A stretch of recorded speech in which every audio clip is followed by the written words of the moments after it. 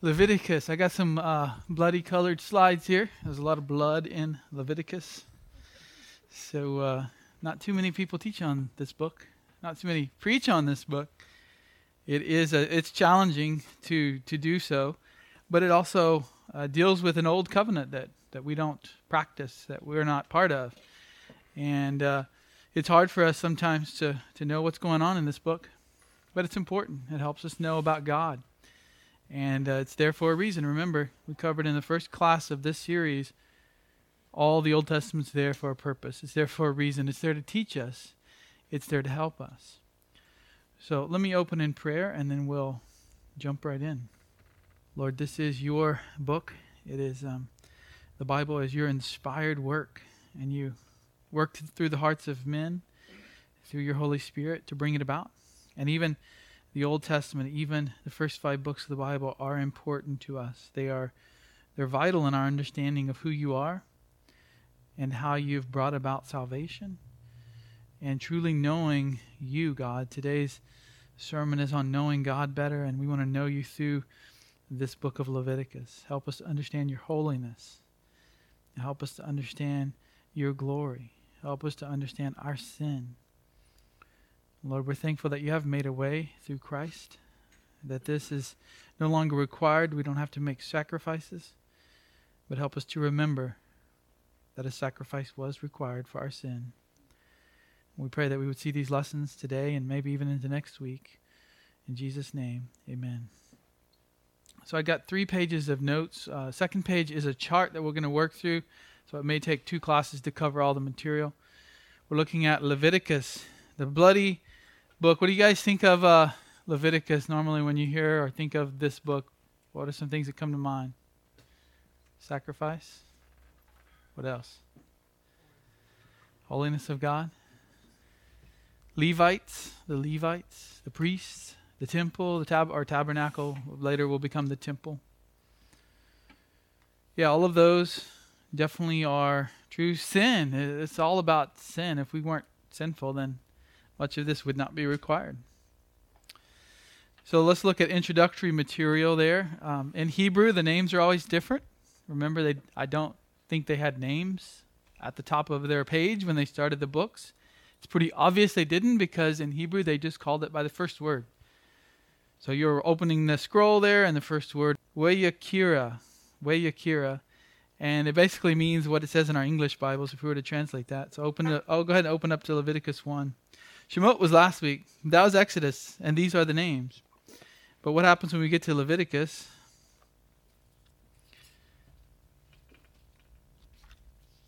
It's not much more extravagant, is it? It's, and he called. So in ours, it puts the Lord in front of it, but the first word in Hebrew is he called. And so it's Wayakira, he called. In the Septuagint, the Greek translation, it's called Levitical, the Levitical book. And that's where we get our name. We always get our names, usually in the Old Testament, we get our names from the Septuagint, because it's easier for English to understand Greek. And we don't want to just call it by the first word. In English, that would be weird. It would just be then. Open the book of then. But the Greeks, or the Hebrews who translated it into Greek a couple hundred years before Christ, that's what LXX means. It's just an abbreviation for Septuagint. It's the number 70, Roman numeral 70, because supposedly there were 70 scribes, 70 rabbis who translated it. Probably a myth, but Septa, that's 770, Septuagint. And so we get the name Leviticus from that. It's a book pertaining to the Levites. Who were the Levites? Remember, the Levites were of the tribe of Levi, of the clan, basically the Levi sons. And so his descendants would deal with all of these matters of the temple, sacrifice, and serving. But Levi is one of the original 12 brothers. So of the tribe of Levi, God had said this tribe would deal with things of the temple, things of the tabernacle. Who's the author? Moses. And I'll just, haven't really brought this up yet, so I guess this is a good time. A lot of people doubt Moses' authenticity. Moses wasn't the writer. Even my teenage daughter was in a class. My son was in a class, and they're covering different people in history. And they got to the Hebrews, And they're talking about the first 5 books of the Bible. And some of the students were typing in the online chat box. They were saying, one of them said, actually, Moses didn't write the first 5 books of the Bible. That's just traditional. We now know that there were 4 different authors, and each author wrote a different book. And there's no proof of that, of course. We know that Moses is the main character from Exodus on, and it's always been understood that he wrote it. How could he not have written it? He is the one who had everything revealed to him by God, so he could write Genesis, and then he lived through the rest of it. But modern scholars, liberals, said in the last century that, there's too much difference from book to book. These were all written later, and some group of priests got together to write Leviticus. Some group of Israelites, not priests, got together to write Exodus to make up a history for their people. That's the liberal interpretation. Traditional, and I think if you read it, Moses. Most of the words and speeches in Deuteronomy are Moses, and even the speeches before that involve Moses. So if you ever hear that, it might be called the JDEP hypothesis. It comes up in a lot of commentaries. It's just a way to get around Moses writing it. They do the same thing in the New Testament with Paul. What are the dates of these events? Well, Leviticus probably was all delivered to Moses in a 30-day period. God's revelation to Moses so that he could basically hand it to his brother Aaron, who would then turn around and implement it with a new tabernacle. Look at Exodus chapter 40, verse 17. Now in the first month of the second year, on the first day of the month, the tabernacle was erected. So they left Egypt. They had the Exodus event. God redeemed them. He delivered them. And then about a year later, the first month of the second year. So they've been out now a year. They have traveled around, gotten to Mount Sinai. They received the commandments of the Lord. And they were told to build the tabernacle at the end of Exodus. And that's what they've been doing. So at a year out from Egypt, they've got the tabernacle built. Now we go through Leviticus to Numbers chapter 1. So that was the first month of the second year at the end of Exodus. Numbers 1:1 starts out by saying, Then the Lord spoke to Moses in the wilderness of Sinai. So they're still at Sinai. In the tent of meeting, on the first of the second month in the second year. So end of Exodus, they're in the first month of the second year. Beginning of Numbers, they're in the second month of the second year. So that means Leviticus fits in that month. And so they've built the tabernacle. Now what do? How do they go about sacrifices? How do they worship the Lord there? God tells Moses, he reveals it through this, what we call the book of Leviticus. And that's now the rule book, the guidebook. How do the priests operate? How do the Levites take care of the tabernacle? It's all laid out here in Leviticus. The theme, dedication or holiness. Another word for that is consecration. Consecration. How are the things of the temple and of Israel to be consecrated? How are the people to be consecrated? How are they to be dedicated? How are we to remain holy? If we're part of the nation at that time, how would we remain holy before the Lord? He's saved us. He's redeemed us. Now, how do we stay in the right relationship with Him if we're Israelites in the desert? Now, we're going to the promised land. God's going to start something new. But how do we deal with our sin? And so it's going to be God's instruction on holy living. Go to Leviticus 20. Leviticus 20, starting in verse 22. This is sort of a theme verse for the book. What's Leviticus about? It says, this is God speaking, you are therefore to keep all my statutes, all my ordinances, and do them, so that the land to which I'm bringing you to live will not spew you out. So you need to do this, he says, or I'm going to kick you out of the promised land that I'm about to give you. In verse 23, moreover, you shall not follow the customs of the nation which I will drive out before you, for they did all these things, and therefore I have abhorred them. So he doesn't want to let them go into the land, and then they just end up pagan again. They don't need to be pagan. They're redeemed. They're God's chosen people. They're the descendants of Abraham. Abraham starts out life as a pagan. He gets saved. His descendants are supposed to be following in that same faith that he expressed. Hence, I have said to you, you are to possess their land. That's going to be the Canaanites that he's going to allow them to drive out. And I myself will give it to you to possess it, a land flowing with milk and honey. I am the Lord your God who has separated, that's the idea of holiness, a separation from the world. God has separated you from the peoples, all the other nations. You are therefore to make a distinction between the clean animal and the unclean, between the unclean bird and the clean. You shall not make yourselves detestable by animal or by bird or by anything that creeps on the ground, which I have separated for you as unclean. Thus you are to be holy for me, for I, the Lord, am holy, and I have set you apart from the peoples to be mine. So holiness, being set apart, different from the other nations, and continuing in a right relationship with God. So if we were to expand that, make it sound a little more scholarly, put it in a full sentence. Yahweh, who's Yahweh again? Covenant name of God. The covenant name of God. That's who they would have called their God in that day. And I spoke last week, you can go back and hear the recording if you weren't here, about the tradition of getting rid of Yahweh, turning it into more Adonai sounding, and then Jehovah. And now we've finally gotten back, I think, to Yahweh, although our Bibles don't say that in English. Yahweh gave instruction that enabled him to live among his chosen people. So it's not just us with God, but how does he have his presence right there in the tabernacle with the people and they not be destroyed? So it enabled him to live among his chosen people and enabled his people to have fellowship with them. That's the relationship. God's with him, they're with him. And there has to be something occurring. We're going to find out those are the sacrifices. They have to occur or the relationship's going to have major issues. Because why?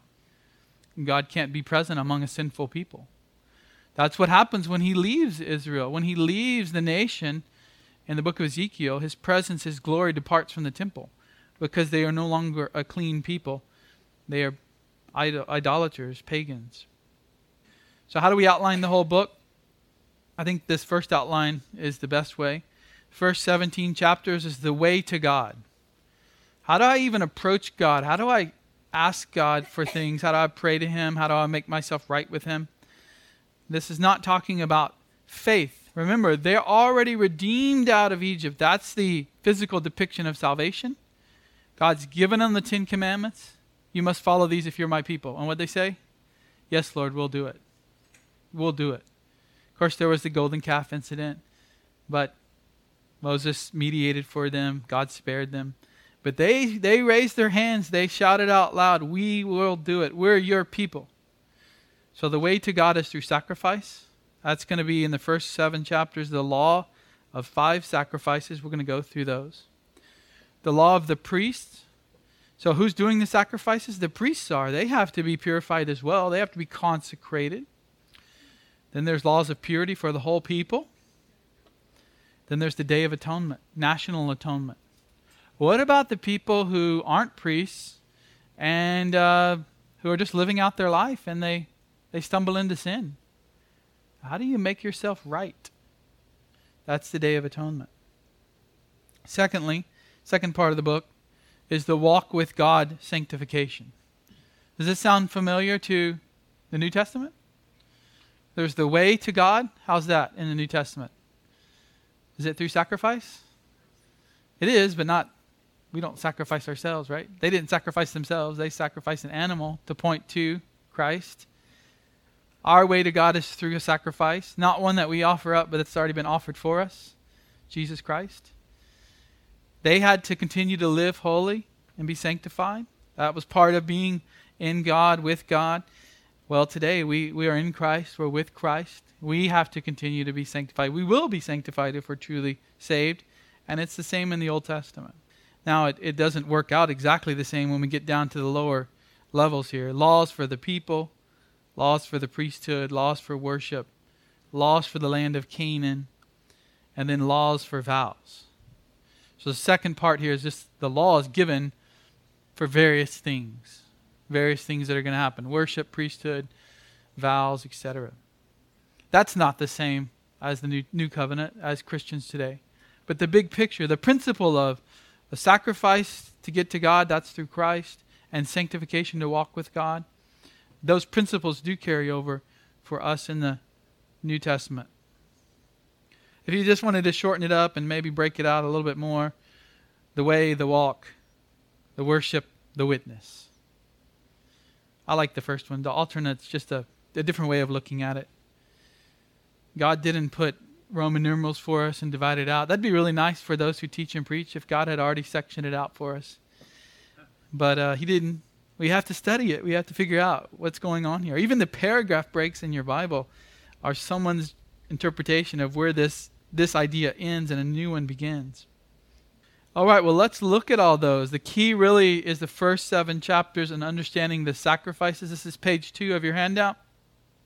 Page 2. You can probably see it a little better than what's on the screen. There's a lot of different sacrifices. It's nice to have them represented in a chart like this, even though when you first look at it, you say, this is too much information. But we're just going to go sacrifice by sacrifice. So just looking at your Bible, Leviticus chapter 1, the first one is the burnt offering. The burnt offering. Starts in 1:3. If his offering is a burnt offering from the herd, he shall offer it a male without defect. He shall offer it at the doorway of the tent of meeting, that he may be accepted before the Lord. So we already start to understand what this is. It's an offering to be accepted before the Lord.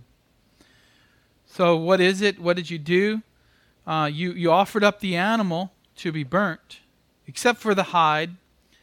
The hide was kept, but everything else was completely burned up. That's why it's called a burnt offering. It's offered up on the altar in the temple.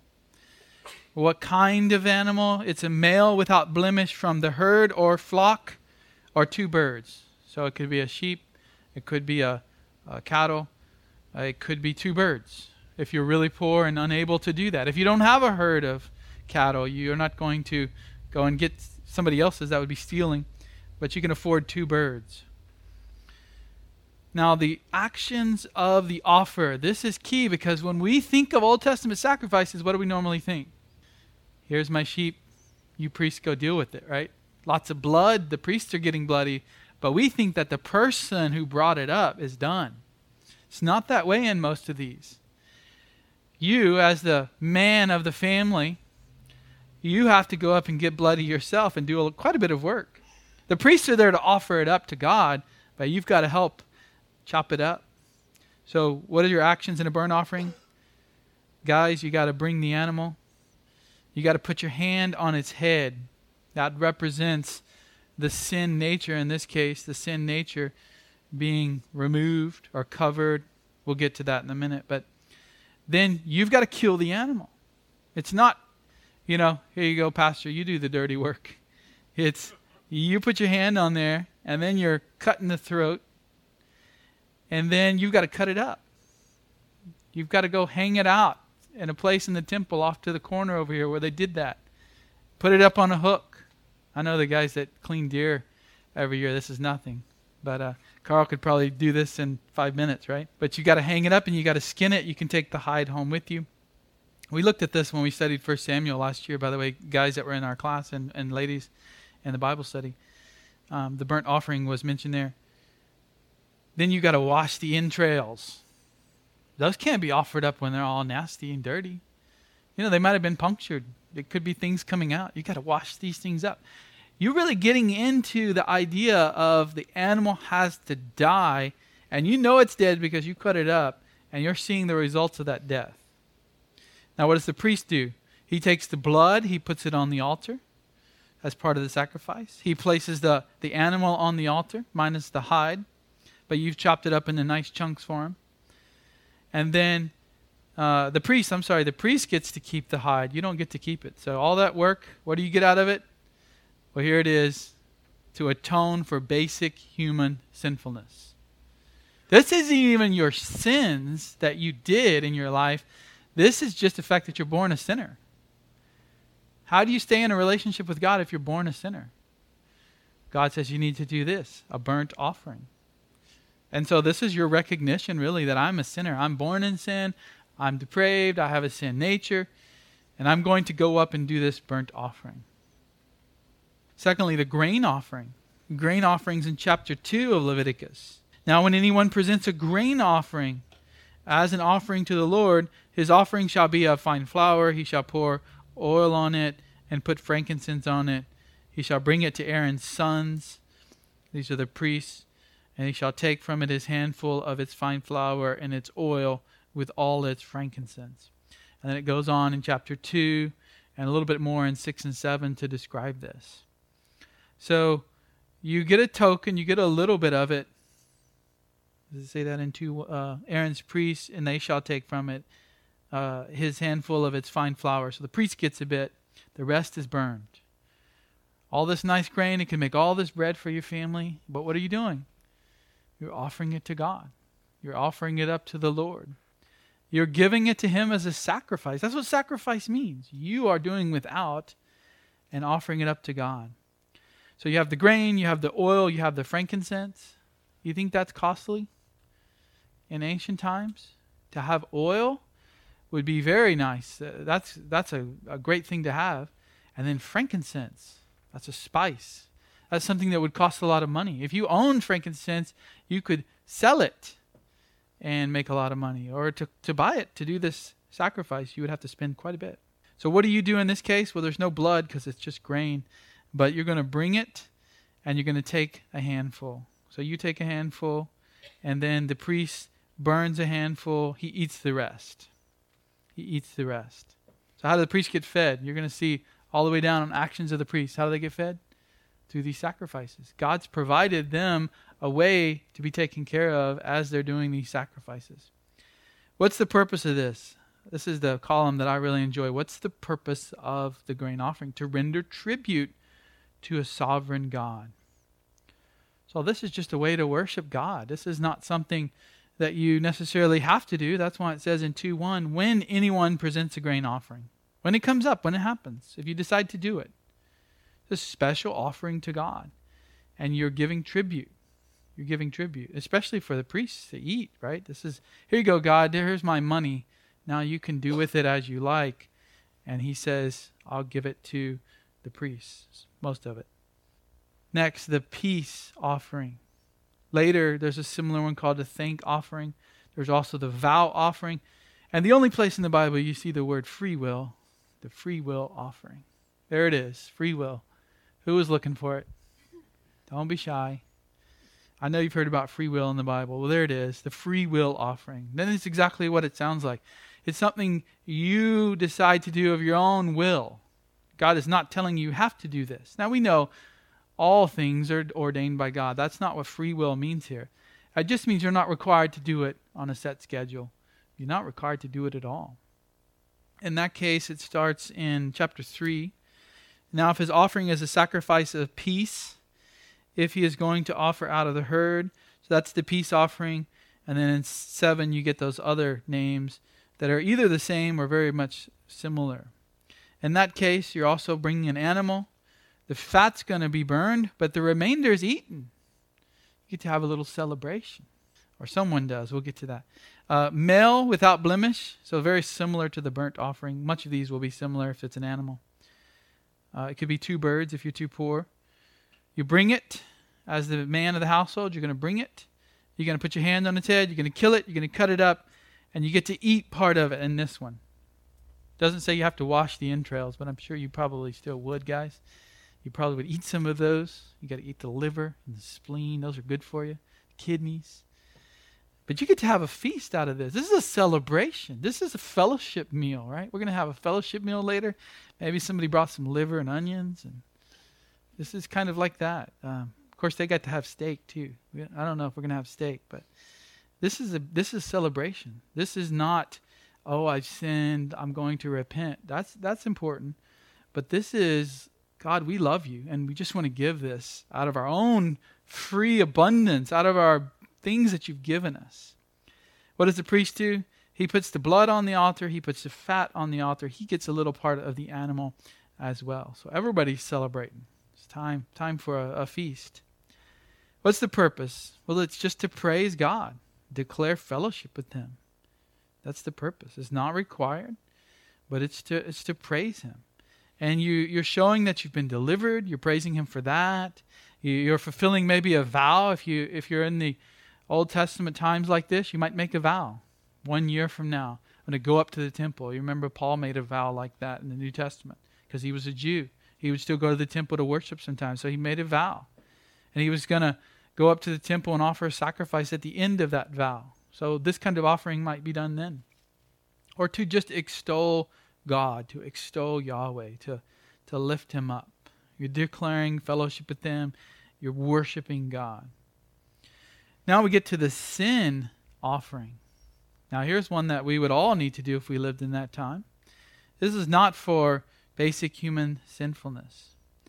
What do? You burn the fat, and the remainder is eaten. So it's similar to the peace offering in that way.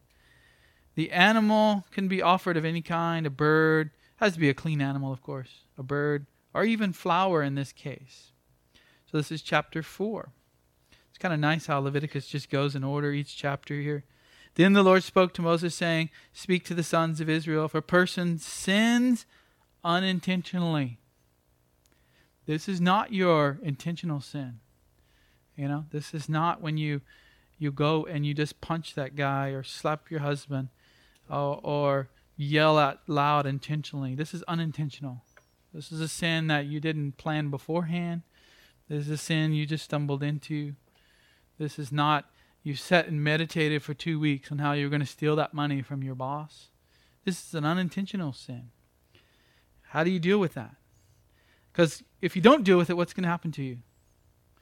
You don't deal with unintentional sin, what happens?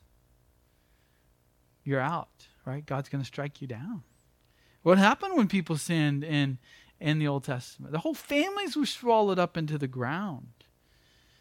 And so this is a serious thing. It's not like, oh, sorry, God, just a little accident. I'm sure you'll be forgiving. Today, everybody says, I'm sure God will be forgiving. He's so loving. He'll forgive everyone of every sin.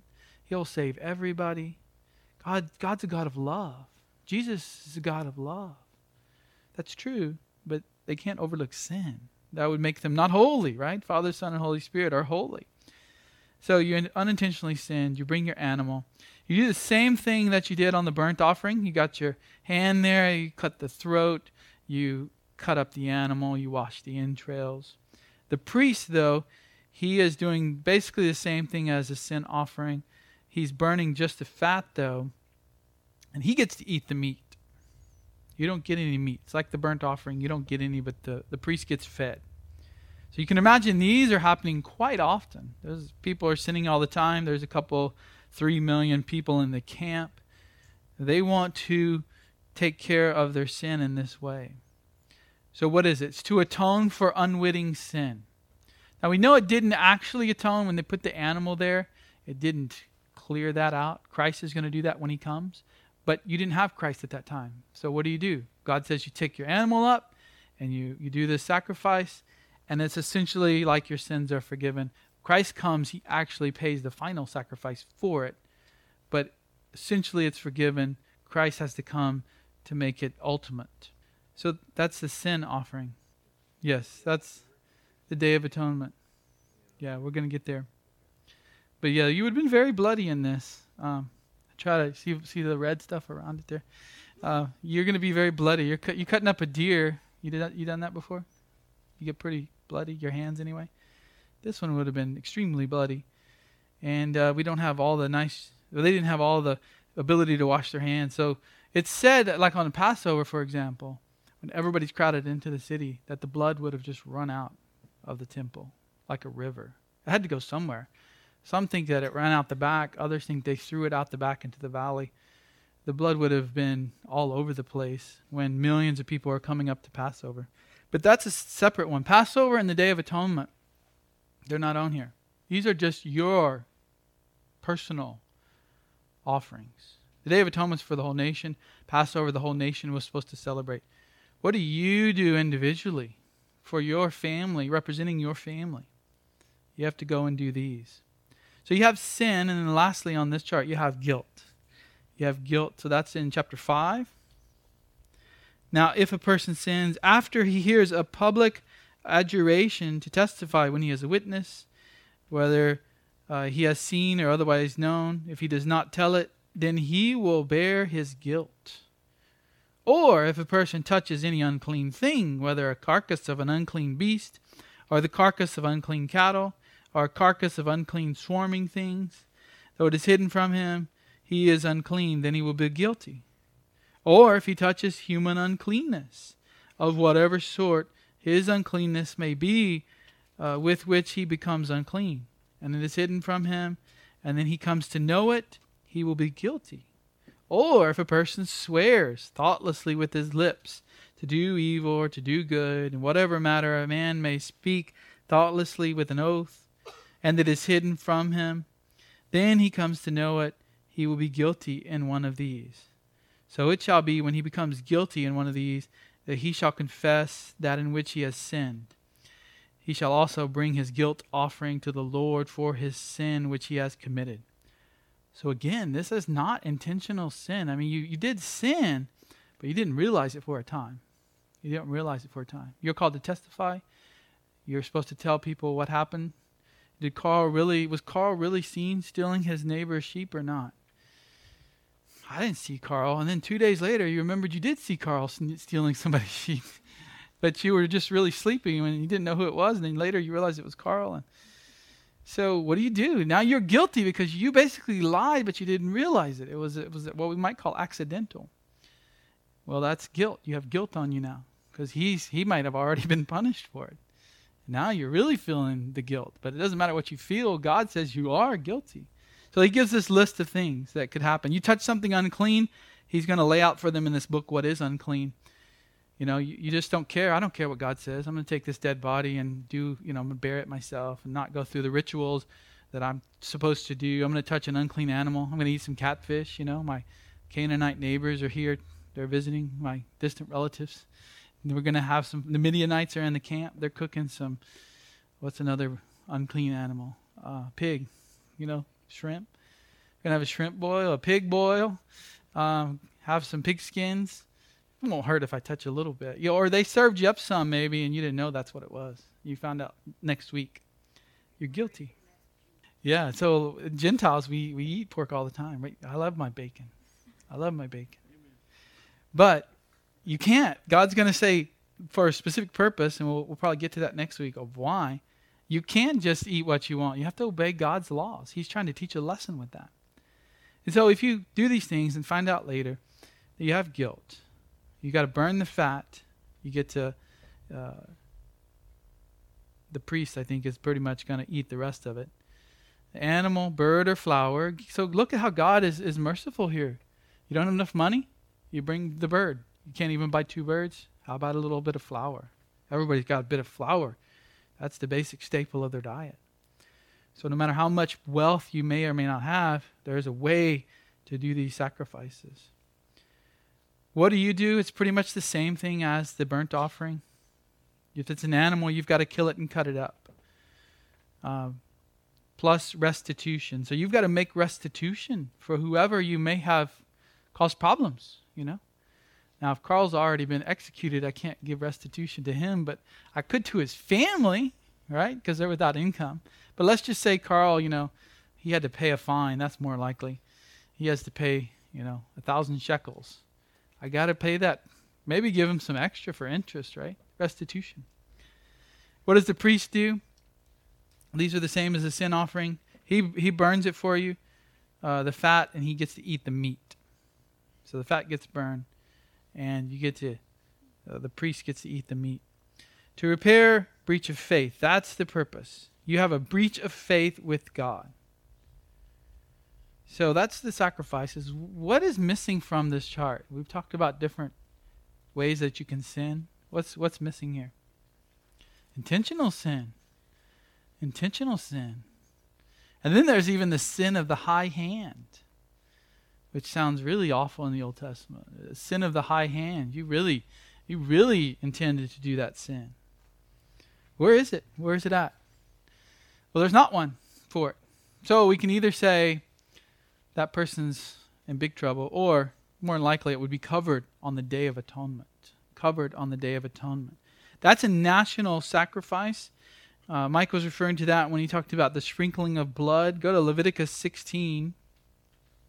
This is not something you would have done. This is done for you. Sound like anything familiar in the New Testament? Something done for you. Were you there to offer up Christ 2,000 years ago? You weren't. It was done for you, wasn't it? It was done for you. He offered himself up as his own high priest. So Leviticus 16 is all about the law of atonement. Now the Lord spoke to Moses after the death of the two sons of Aaron when they had approached the presence of the Lord. So 2 sons of Aaron wiped out. The Lord says to Moses, tell your brother Aaron that he shall not enter at any time into the holy place. So there's the Holy of Holies inside. You can't go there. It's where the mercy seat is on the ark. Or Aaron's going to die, and his high priest descendants too. For I will appear in the cloud over the mercy seat. Why would they die? Because God is showing himself, showing his glory there. Aaron shall enter the holy place with a bull for a sin offering and a ram for a burnt offering. It's going to be similar to the burnt and the sin, but what's different is you're not taking your animal up. He's taking one of each here. He shall put on the holy linen tunic, and the linen undergarment shall be next to his body, and he shall be girded with linen sash, attired with linen turban. He shall bathe his body in water, so he's got to do some things to get ready. He shall take from the congregation of the sons of Israel 2 male goats for a sin offering, and 1 for a burnt offering. So he's got 2 more animals now. Then Aaron shall offer the bull for the sin offering, which is for himself, that he may make atonement for himself and for his household. So all of that's just to get Aaron cleaned, so now he can go in and offer one for the nation. And it goes on to describe what Aaron's supposed to do for the nation. Verse 29, this shall be a permanent statute for you. In the 7th month, on the 10th day of the month, so it's one specific day every year, you shall humble your souls and not do any work, whether the native or the alien who sojourns among you. For it is on this day that atonement shall be made for you, to cleanse you. You will be clean from all your sins before the Lord. So intentional sin probably would be covered here. I don't know about the sin of the high hand. Seems to be a sin that's even higher than that. I think maybe the sin of the high hand, it's a little bit of speculation here. Maybe it is a sin that just shows you're not trusting in God. It's just one of those sins that's so obvious this person is not following God that there is no sacrifice. I mean, they've got to start over by actually coming to trust in God for salvation in the first place. But it's only mentioned a few times, and we won't go off too much on that track. But the Day of Atonement would have covered the sins for the nation. Only the nation of Israel, though. It's not for other nations. It's not for the whole world. It's not for a Gentile. It's for the people of Israel. And of course, they had to be trusting too. It did not actually cover the sins of a unbelieving Israelite. Because look what it says. You will humble your souls in verse 29 and not do any work. So what if you don't humble your souls and you do work every year on the Day of Atonement? Well, they'd probably kick you out of the camp. You would suffer consequences. But just more proof that you're not actually following the God you said you were following. Verse 32, so the priest who is anointed and ordained to serve as priest in his father's place shall make atonement. So this is a high priest. He shall thus put on the linen garments, the holy garments. He makes atonement for the holy sanctuary. He shall make atonement for the tent of meeting and for the altar. So not just for the people, but all the things in the temple. He shall also make atonement for the priests, for all the people of the assembly. Now you shall have this as a permanent statute, to make atonement for the sons of Israel for all their sins once every year. And just as the Lord had commanded Moses, so he did. Then 17 goes on to describe it more. This is the one where they lay their hand on one sheep or one goat, and he runs off into the wilderness, never to be seen again. That symbolizes the actual taking away of sin, the forgiveness of sin. It didn't actually go into the goat. Your sin can't go into an animal. But it's a symbol, it's a lesson, it's to teach that God is removing your sin from you, your sin guilt. So the animal goes off into the wilderness. That brings up an interpretive issue that we'll look at next week. What is actually happening with that? And then the other goat goes where? To be chopped up, sacrificed, burnt. The blood of which will then be sprinkled on the mercy seat. Not the altar where the big fire is outside, where they burned all the animals they sacrificed. But the high priest goes in, the only time he can go in, to the Holy of Holies, the inner chamber of the tabernacle. And he's going to sprinkle blood on the mercy seat where God shows up and in a cloud above the seat, where the cherubim or the golden cherubim are surrounding that seat. What's that symbolize? Those who were in the Bible study, I think 2 weeks ago, men's Bible study, we looked at this word. The mercy seat is called propitiation. Propitiation. So the goat going into the wilderness symbolizes forgiveness of sins, but along with that, God's wrath is upon you, and to put blood on the mercy seat symbolizes that God has removed his wrath. It's been satisfied by the sacrifice. All of which will ultimately happen in Christ, which is why the New Testament says Christ is our propitiation. He is the method of forgiveness of sins. Wasn't the mercy seat on top of the ark? It was. So how would he do it without touching the ark? You would have to just come through the curtain and then throw some over there on it. Which brings up the question I always wondered, how did they clean that blood out? Well, I've thought about it all, and that's something that God could have done miraculously. Could, yeah. Because that's going to attract flies. Right. And the curtain's pretty thick, but I'm sure some flies could get in there. It's going to smell. It's going to rot. Imagine God cleaned it up miraculously. Could be. I've also read where some think that because the temple is really high, and that there was a way to come in kind of from a balcony. I don't know how they would have done it without looking, but run some long brushes down there. I think I saw that in a study Bible somewhere, where it says this is where the priest would go in to clean down in there. He doesn't say. Whatever it was, they couldn't look in there, though, or they would have died. So that's the atonement. Very important.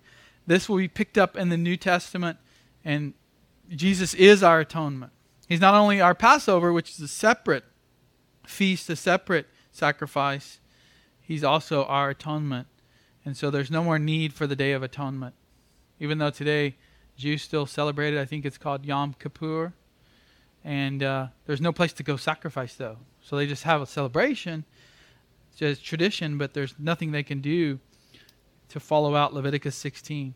So that's a good way, actually, if you know a Jewish person, to evangelize. Okay, you're Jewish, you're traditional Jewish. How do you follow the Day of Atonement law? How do you deal with that? What happens to your sin if it's not dealt with like this? I heard that, I was talking to them, and they say what they do is kind of like giving, doing charity work, and that stuff is how they replace that. Yeah, well, I would say it's not in the text. And God's very specific about his sacrifices, so it's just getting around the fact that they can't do it anymore. Which makes you wonder, when the temple was destroyed and they were in Babylon, what did they do? They couldn't do any of these. They couldn't. So does that mean the sin guilt is building up? I mean, we don't really know. God doesn't tell us how that works. But if you're faithful in those days, it wasn't like you were going to lose your salvation. Today, if you're faithful to God, then you'll hear about the gospel. You'll come to Christ. There's no other way around that. You can't even get to these anymore in the temple. But yeah, they might try to explain it like charity work. That'd be sort of like me telling somebody you need Christ, and they say, well, I don't need Christ. I can just do charity work. It's not the same. It's not going to get you to God. Key chapters. Back to your handout. Key chapters. The 5 sacrifices we just went through. That's the first 7 chapters. This is important. The book starts just with those sacrifices. Then we have Nadab and Abihu. What happened with Nadab and Abihu? Strange fire. They offered up strange fire. That's an interpretive issue. What was it that they did wrong? And God punished them immediately. You don't think God takes sin seriously? Just because right now he has mercy as people come to Christ? This is his people here supposed to be doing what he told them. And look at chapter 10, verse 1. Nadab and Abihu, the sons of Aaron. This is the second generation here. The sons of Aaron, they took their respective fire pans. After putting fire in them, they placed incense on it, offered strange fire before the Lord, which he had not commanded them. And then fire came out from the presence of the Lord and consumed them, and they died before the Lord. So they're not even in the Holy of Holies. They're just in the regular holy place. There's the holy place and then the Holy of Holies. And they're supposed to go in and offer up incense. And fire comes out, I guess from the Holy and Holies. It doesn't really say where it comes from the Lord, from Yahweh, and consumes them, and they died. That's it. They're gone. So does God care about how he's worshipped? See, the argument today in Christianity is God doesn't care anymore necessarily. He's not that particular. He's not that particular. As long as we say the name of Jesus a few times, sing some songs that kind of point to Jesus, maybe. Some don't even seem to point to Jesus these days. As long as it kind of feels sort of American Christian, then that's all. We can do everything else that we want. It doesn't even have to be in the Bible. It's not true. And in fact, in those days, what would happen if you did that? Well, those days, you're dead. Today, God is merciful. He's letting these things go on. That's his plan. So in the New Testament, what do we have? We have the 4 aspects of worship. You guys remember when we covered ecclesiology and the spring? What do we do in church today? What are we going to do? 4 elements. We're going to sing. We're going to pray. What else? Read Scripture and preach. All commanded in the New Testament as part of the church service. Various verses that cover that. And there are many more things we do. We do the Lord's Supper. That's commanded too. You're right. Lord's Supper. Now, if we didn't do some of those things, or we just threw in some skit and some play, maybe a rock concert, and then we didn't have real godly singing, congregational singing, or we didn't have prayer, we're disobeying God. Now, I don't think he could. He could send fire on us if we disobeyed. He's not doing that right now. That's not how he's working at this time. But that's sinful worship. That's taking worship and doing what we want with it and not what God has commanded. Now, he doesn't have as many sacrifices and laws and things that we have to follow in worship. So we're thankful that he gives those things, and we have some way in which they're done. It can vary a bit. I might preach different than Joey, for example, a little bit, but it's going to be from the Word. The Word should be preached. Music's going to be a little different in Africa and China versus here. But what's the common thing we should hear, at least if we could understand those languages? The common thing: worship of God, congregational singing, praising God through psalms, hymns, and spiritual songs. That's a command in Ephesians 5. So anyway, Nadab and Abihu is a good example of how holy God is and how we should follow his commands to worship him. Chapter 16 is a key chapter. That's the Day of Atonement. We looked at that. 18 is regulations of sexual conduct. God doesn't care about that in the New Testament, does he? Still talks about it in the New Testament. Jesus does, Paul does, James does, all the way through. Chapter 23, 7 feasts. These are celebrations. These are all the feasts that God calls them to. The Sabbath, every 7 years, there's a Sabbath year. In chapter 25, it's mentioned. And then the Jubilee is every 50 years. And specific things have to happen in those years. We don't even know if these were ever done. Some of the sacrifices, like the Day of Atonement, aren't really mentioned much after this. Probably they did do it. But the Sabbath and the Jubilee, we don't know if that was done often. And you wonder in the time of the bad kings whether they drifted away from this. Because remember, they bring back out the Bible. They found the book of Deuteronomy. Look, we found the Bible in the temple. How long did they not have it? How long were they not following it? How many pagan kings came in and could care less if they did these things? 26 is all about obedience equals blessing. Disobedience equals judgment. This is not necessarily talking about ultimate salvation. This is saying in this life, as a nation, if you obey, your nation will be blessed. If you disobey, you'll be judged. They disobeyed. Ultimately, they went to Babylon. They were judged. The whole city was destroyed. The temple was destroyed. Were there obedient people who went to Babylon? Daniel was taken there. Others would have gone with him. There are people in captivity that are said to be godly, like Ezekiel. They're obeying. But as a nation, God said, this is what will happen. If your whole nation starts this way, and this is God's special nation, chosen people, and it works the same way individually for us in the New Testament, doesn't it? He's not sending us to Babylon, but what happens if we sin? What happens if we disobey God as a Christian? Everything's fine? Just go along as normal? No, you're supposed to confess your sins and God is faithful and righteous, but if you don't, Hebrews 6, Hebrews 12, what happens? Especially Hebrews 12. Discipline. That's not eternal punishment if you're truly saved, but it's discipline. It's some hard things might come your way to teach you a lesson. Some spiritual challenges might be tested. That's what James talks about. These tests, these trials. They're there for your good. They're there to turn you back to Him. We can all think of in our Christian walk where we've drifted off for a time and we've followed after our own desires. Some of us more than others even followed after our own desires so much that it didn't even look like we were a Christian. And then God used His discipline to turn us back. But if we obey, does that mean we're going to have a perfect life? No. But God will bring blessings our way, more blessings. Discipline is a blessing, of course, but different kinds of blessing.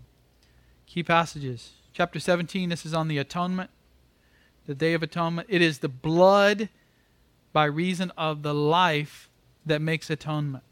What's the lesson there? What's going on in the sacrifice, especially the Day of Atonement sacrifice? The blood, which represents the life. You see blood that's sprinkled on, well, you didn't see it, but you would know the high priest was doing it. He's sprinkling on the mercy seat. What does that mean? A life has to be given. In that case, it was an animal's life. Ultimately, though, that's pointing to Christ. He'll have to give His life to make atonement, to make a covering. Atonement is a covering over sin. 19:2, key passage, you shall be holy, for I, the Lord, your God, am holy. Parenthetical thought. I am holy, God says. Does that get picked up in the New Testament? Of course it does. In fact, Peter actually quotes this very idea from Leviticus. You should be holy, for I am holy. Gets picked up in Ephesians, gets picked up in 1 John, everywhere. God is holy. And as believers in Him and followers of Christ, we ought to be holy as well. Chapter 20, let's look at that, 6 through 8. No mediums or spiritualists. It's not that big a deal for Christians to mess around with these things, right? It is. So we're... It goes on in Papua New Guinea Christians right now. It goes on in our country through maybe the charismatic type movement. Yeah. You know, if they're not, Mysticism. it's going on. New Age mysticism. Well, I guess this is Old Age mysticism here, but verse 6, as for the person who turns to mediums and to spiritists to play the harlot after them. It's a you're prostituting yourself. You're supposed to be married to the one true God, and you're going to try to marry yourself to a pagan spiritualist medium. Basically Satan. I will also set my face against that person and will cut him off from among his people. This is so serious that God's not going to mess around, because if that person comes back into the camp and spreads this idea, it's going to get worse. And it does in Israel. A king is a pagan. He gets a pagan wife. He becomes a pagan. He then brings it to the people. You shall consecrate yourselves, therefore, and be holy, for I am the Lord your God. You shall keep my statutes and practice them. I am the Lord who sanctifies you. Don't mess around with mediums, spiritists, fortune-telling. What's the horoscope? That's what I was thinking of. Horoscopes. What are some other ways? Fortune cookies. Yeah, that's kind of just a funny thing. You need a Joel Osteen fortune cookie, though. That would be better. They have Joel Osteen fortune cookies. I think if you take them as, this is, I think it would depend on your heart's attitude. For fortune cookies? Yeah. I mean, if you're... Yeah, of course. If you're That's kind of playful. I got to know what my life's going to be like. Yeah. You're trusting in that fortune cookie. instead of God. But on the other hand, there are many, not fortune cookies, but horoscopes are a big deal, for older generations especially. You would look in the newspaper and you would see, what's my life going to look like this month? What good things are coming to me? That's not Christian, and we need to not do those kinds of things. There's palm readers are becoming more popular again. There's signs all over the city. You can get your palm read, tell your future, what's coming. God takes that seriously. What happened to Saul when he went to see the witch of Endor? That was a medium. Key people, we already looked at Nadab and Abihu, 2 eldest sons of Aaron, consecrated as priests, slain by Yahweh for offering strange fire. God won't take out the 2 oldest. They're the next ones in line to be the high priest. Yeah, he will. No one's too high up that can't be taken out by God. A couple of resources here. Mark Rooker, Leviticus. I mentioned another book on Exodus from New American Commentary Series. This is the most accessible for you if you don't know Hebrew. It's all in English. It's a little bit in depth, so if you want to really get into Leviticus, or you're teaching it, or you're going to do a Bible study. And then Alan Ross has more sermonic, more sermons type of commentary, a bunch of sermons on the book. Of course, Alan Ross is a good scholar, but he's made it very accessible. Holiness to the Lord. Okay, you got to come back, maybe not next week because we have our guest coming, but 2 weeks from now. We got interpretive issues, and you got to see what I'm going to choose on. Some of these are fun, like Azazel. The scapegoats, actually the word in Hebrew is Azazel. What's that? What is Azazel? There's 4 different views on that. So a couple of weeks from now, I think we'll go through these, and then we'll be on to the next book after that. Let's pray. Lord, we are grateful for your scripture. We're grateful for your truth. We know that holiness is one of your attributes. It is one of the things that we must also have as believers in Christ. And so when we look at this book, impress upon us your holiness and our sin. That without Christ, we would just be trying to offer up sins in Israel every year. And as Gentiles, we wouldn't even have access to that. So grateful for the gospel. We're grateful for the good news. We're grateful for the new covenant. That we had one sacrifice, Jesus Christ. And he's the one that we'll celebrate today. He's the one that we'll remember in the Lord's Supper. He is our atonement. We're thankful for that. We worship you, God, in the name of our atonement, Jesus Christ. Amen.